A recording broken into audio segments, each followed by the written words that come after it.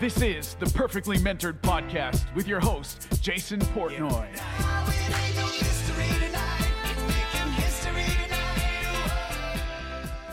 We are live.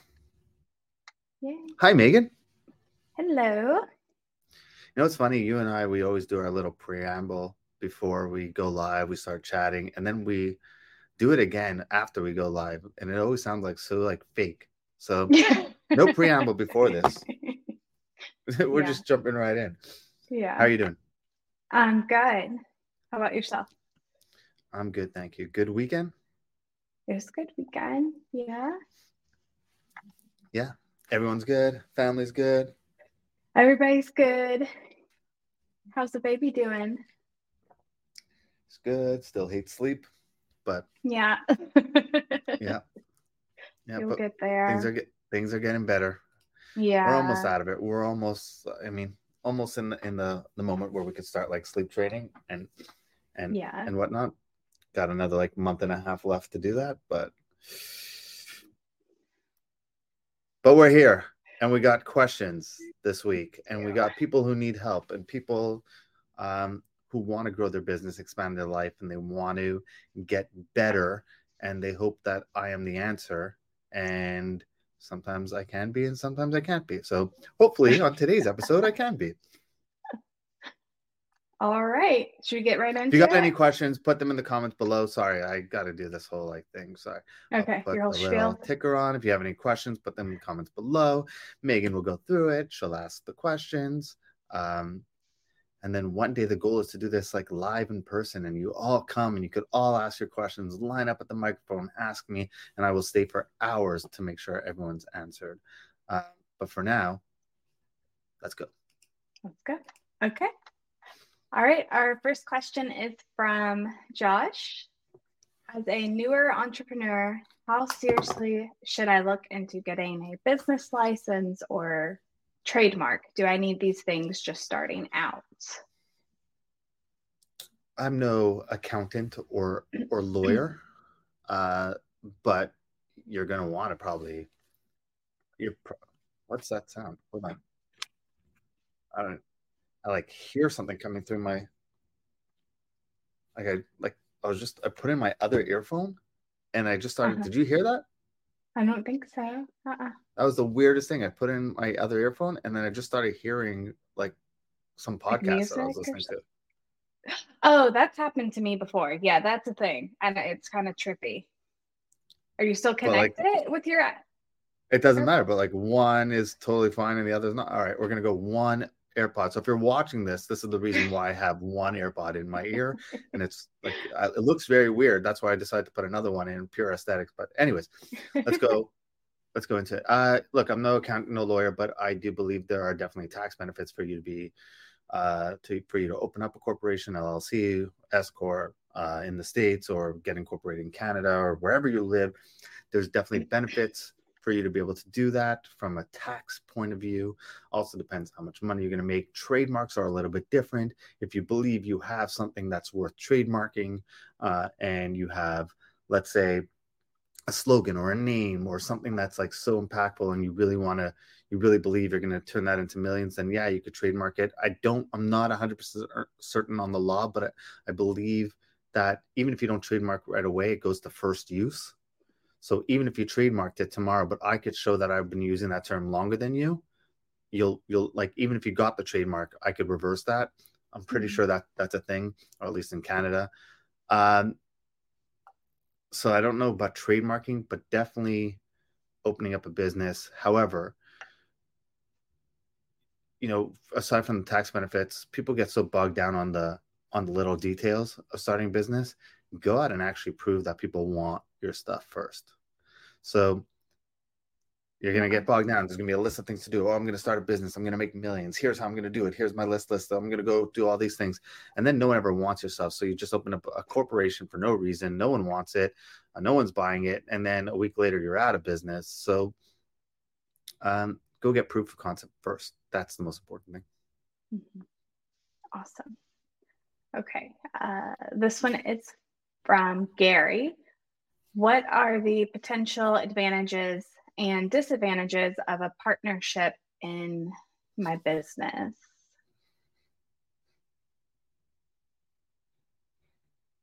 I mean, what are the pros and cons of being married, right? Like one is you get to build something big with somebody, you get to do it together, you share the workload, you get to go do it, and you get to go bigger. And I need to go do something, my wife can handle the kids. My wife needs to go do something, I can handle the kids. You share that load. However, over 50% of marriages end in divorce. So picking the right person becomes the most important thing. So the cons are, and I would actually argue in business, it's probably worse. It's easier to get out of a marriage than it is to get out of business partnership. So you should be way more picky about who you're doing, who you let in as a partner and whatnot. However, the problem is people start thinking, they become too defensive and they start looking for everything. And then they don't make a decision and they don't grow and they feel they could do it on their own. I have no partners, but I've had businesses where I did have a partner and it was fine. Do I believe you could grow faster if you had a partner? Yeah, I can see that, but it's less from the fact of like, oh, I think we could go conquer more stuff together, and it's more that we could each take turns taking breaks. And we could each check out for a bit and come back refreshed. Each check out and come back refreshed, which allow you to scale a little bit better. But I just work my schedule as if I had a partnership, right? So this, Megan, that once a quarter I take 7 days off. I've learned that from one of my mentors, Taylor, and I try to take 3 days off in a row every single month so that I come back refreshed. So I try to do that, which is, could I do that longer if I had a partner? For sure. And I think a lot of people, the biggest mistakes people make with partnership is they take a partner that shares the same strength as they have. So I would only take on a partner if they completely took off like a load off my plate, like things that I really hated. Like, let's say they were really, really good at organizational stuff and operational side of things, and I'm a visionary and they were a solid integrator, right? That's a partnership. Two visionaries don't really work. Two integrators don't really work. So you got to be careful on who you take on as a partner. The next question that comes from that is family and friends. Are they a good partnership? People say don't go into business with family, don't do business with friends. Yeah, you could look for the negative in any situation, but I know businesses that people run with their brother or their sister and do really well. I know people who are best friends and they run businesses together really well. So you could always look at a minority situation and sit there and say that's going to be the norm. But that's not the way to go into it. So, I mean, obviously, those are kind of the pros and cons. The cons are that if it doesn't work out, you're really, really stuck. And what happens is like the business really gets affected. And if you have a team, those people play into it. It's like the kids in a marriage, they get affected. But yeah. Okay. That's my answer. All right. Perfect. If I had to do it all over again, I would probably look for a partner. Okay. I would have grown faster because, again, not because I think the partner does a lot of like you just could scale way fast. I would have not done the things that I didn't like. But then again, if I didn't do the things I didn't like, I wouldn't have known how to do them. So that's a good point. Yeah. Okay. Okay. How do you create a strong call to action that drives results in a marketing campaign? And that is from Sarah. Hey, Jason here. I hate to interrupt this episode. You're probably enjoying it so much right now. And thank you for paying attention to it and tuning into this episode. Look, the truth is, I really need a favor from you. We really want to keep getting this in the hands of more and more people. So if you could do me a favor and head on over and leave a 5-star review, leave us a review, leave us some comments, share it with friends, spread the love. It would mean the world to me. As well, continue the conversation with me on Instagram at Jason Portnoy. Follow along there. Look forward to seeing you there. Thank you so much. Now let's get back to the episode. The call to action. I mean, if everything done above the call to action works, the call to action could actually be pretty weak, to be honest. Okay. If your hook is good and you could get them, keep in mind, in order to get to the call to action, they have to look at everything else. So step one in marketing is they need to stop what they're doing and actually pay attention to what you're doing. That's creative. That's the hook. That's the headline. That's if they're watching a video, the opening 10 seconds, opening 3 seconds. Do you capture their attention and are they going to listen? Everything after that is you selling them pretty much, and you showing them about the benefits or the benefits of the benefits, and calling them out and why they should want to do business with you and why they should be interested in what you have to sell. And the call to action could literally be learn more, buy now. You know, yeah, there's urgency when it comes to like urgency and scarcity. So you could always be like, there's only a day left, only 13 copies left, or only 3 more before we raise the prices. And you could do kind of like that urgency and scarcity type thing. But the truth is, the call to action really depends on everything that you put into the hook and the copy and the copy. Okay. So look at a Facebook ad, for example. The call to action there is shop now, learn more, right? Yeah. Like, those are the call to actions. Those aren't like crazy call to actions, Yeah. but everything else above that should do the trick. Okay. So it's not so much the actual call to action, it's hooking them with. It's more important to have so people don't really make the mistakes on the call to action. It's everything that comes before that, or not having a call to action at all. So they'll write this really great post, a really great ad, or whatever it is, and then there's no call to action. So it's like, I'm the best coach in the world. You know, we're helping 1 million people generate results and everything like that. And then it's like, thanks. We're going to keep getting clients results, instead of like, hey, if you want to potentially get those results, click here, book a call with me, jump on this call. Now, there are some times where you don't want a call to action. You're deliberately doing that because you want people to start asking. Or you want the comments to start getting filled with people you've helped, being like, yeah, that helped. And then those become the real marketing. Those become the ad, the testimonials, being like, yeah, I've worked with Jason. He's the best. He's great. You know, his team is great, minus that Megan character. But for the most part, like, I think one of the mistakes is people don't use call to actions enough. So, Okay. This question is from Brandon. I'm starting out running ads for my own business. Which should I start with first? Google ads or Facebook ads? What do you recommend? I feel like we've answered this question so many times already. Depends, right? Like, are you a restaurant? Probably start with, I'd probably start with Google ads. You know, like, you want to pop up when people are looking for pizza shops because the intent is high. At the same time, if your goal is like awareness and you want to get in front of people, Facebook ads, right? It's like, it's different intent on each one of these platforms. Google's higher intent because they're actively looking for you. Facebook is lower intent because you're going to them and you're disrupting their day. Ads are annoying because they're not looking for you, right? If you think about it, it's why people hate TV commercials. It's like, man, just get back to the show, right?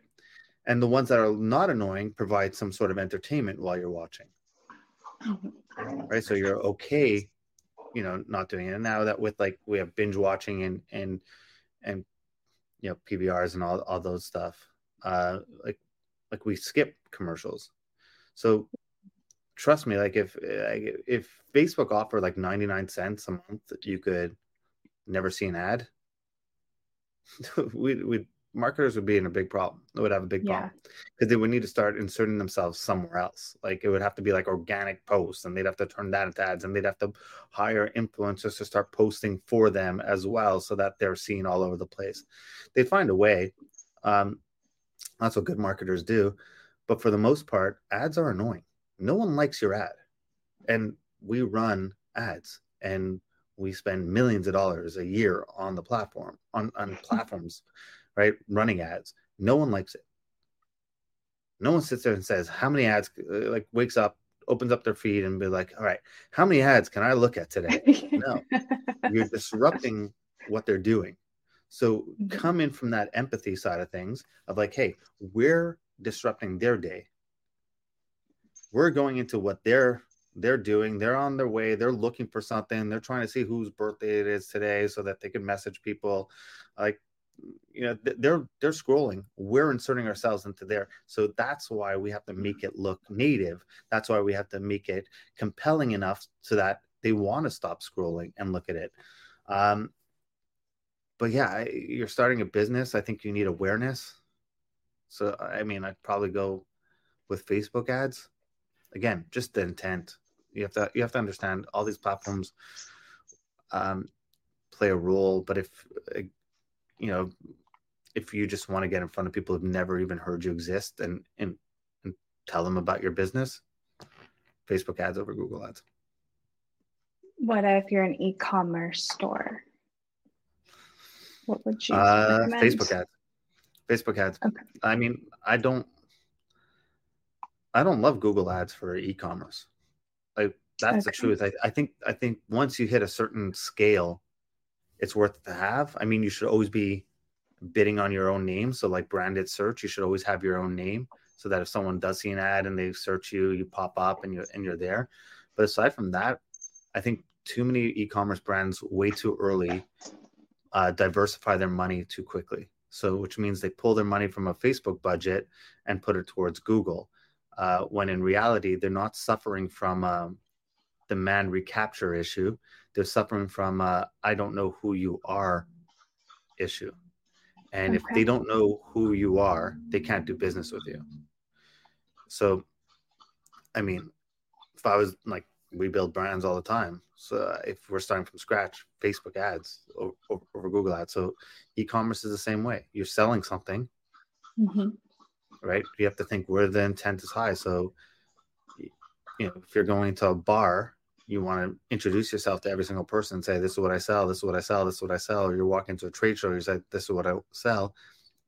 That's like Facebook ads on scale. Okay. Now it's time for my question of the week.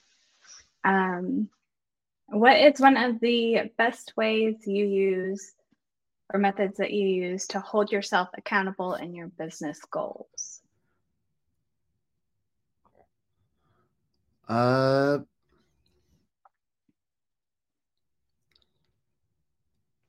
routine does a good job of that.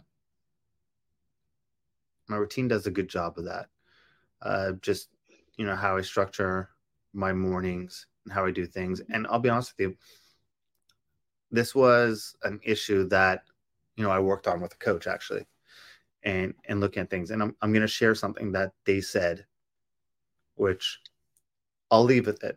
And I won't tell you necessarily where, like, that I believe 100% in it or whatnot, but I'll tell you this. We were talking about accountability, and my coach said accountability is a joke. And I said, what do you mean? He says, you don't need accountability. I said, what are you talking about? He says, it's a motivation issue. Right? Like, if I told you right now, Megan, lift a car, do you think you could lift a car? Absolutely not.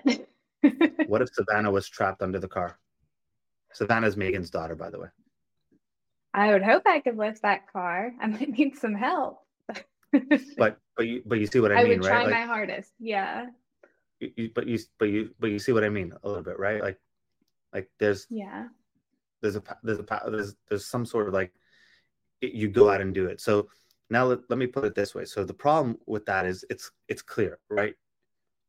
Someone's there, you're going to go in. Fire, a building on fire, you're running in, right? So the way to look at accountability, he told me, was, if I told you every day, like if you're like, I'm like, Megan, if you keep eating cheeseburgers every single day, you're going to die. Like, I'm a doctor, Mm-hmm. Dr. Jason. I'm a marketing doctor, but in this case, I'm a health doctor, Mm-hmm. business doctor. But now I'm a real doctor in this story. If I told you, Megan, if you keep eating what you're eating like this every single day, and you're like, I love cheeseburgers, I can't. No, I'm going to have one every day. I'm like, listen, if you continue eating the cheeseburger every single day, you are going to die, and you will not walk Savannah down the aisle. If you need accountability to make sure you never eat another cheeseburger, you're a loser and potentially a very shitty parent. Right? Mm-hmm. And that was the answer that they gave me. That was what my coach said to me. If you need that, right? If you're like, okay, well, then I need to hire someone to make sure I never eat a cheeseburger again. And I need accountability. I need someone to check in on me every day. You're a loser. The problem isn't accountability. The problem is the drive and the why isn't Mm-hmm. strong enough. Isn't strong enough. Now, on the flip side, I'll tell you that going to the gym, I hate it. If I hire a trainer, that's not holding me accountable. It's less the accountability and more that I don't like paying for something and not getting benefit from it. So if I'm paying you and I don't show up, then I'm stuck paying you. So it's more me putting my money where my mouth is. So I actually go do the work, but it's still a form of accountability. And it's because my why isn't strong enough. Like I haven't attached it. So I get the need for accountability at times. There is that need, but that's the way to look at accountability. And for the most part, I said I wouldn't tell you what I believe. I believe that's 100% true, what he taught me. Now, it's harder to put that into practice and whatnot. But if I'm going to do something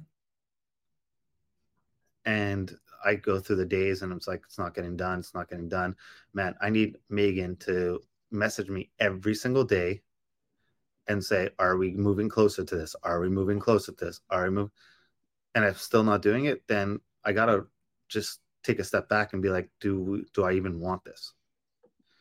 So that's my 2 cents on accountability. What do you think? You buy into that? I would buy into that. Yeah, that makes a lot of sense. I guess every situation's different, but no, that definitely makes a lot of sense. So I am happy with that answer, Jason. That's a good one. Good. Well, if you want to be happy with your answers that you get from me, you have to submit a question. And in order to do so, put them in the comments below, email Megan, message me, do whatever you need to do. But we're here to help every Monday at 10 a.m. Eastern time. We are here with the Ask Jason Show. Megan, as always, thank you so much. And we will see you all soon. Hey everyone, thank you for listening. Hope you enjoyed that episode. Thank you for your attention. And if you made it this far, you're clearly somebody who wants to take their business to the next level. You want to get better. And I understand that being an entrepreneur sometimes can feel like a little bit of a lonely journey, which is why being part of a thriving community of like-minded people is just so important. It was super helpful in my own development as well. And as is the ability to instantly get answers to the questions you may have in order to grow and scale your business. It's for that reason why I launched a consulting coaching program called the Market Domination Method. And guess what? If you're listening to this and you hear this, we're open for applications right now for new members to join. So to request an invitation or to book a free diagnostic call it a game plan call. I'll literally sit with you and demonstrate the value that we could bring to your business on that call. Let's jump on a call. We'll discuss ways you could possibly grow your business. Head on over to jportnoy.com, jportnoy.com. You'll find all the different ways we could work together. It's going to be the best business decision you'll make. So hope to speak soon. Head on over to jportnoy.com, book that free game plan call, and I look forward to talking to you soon.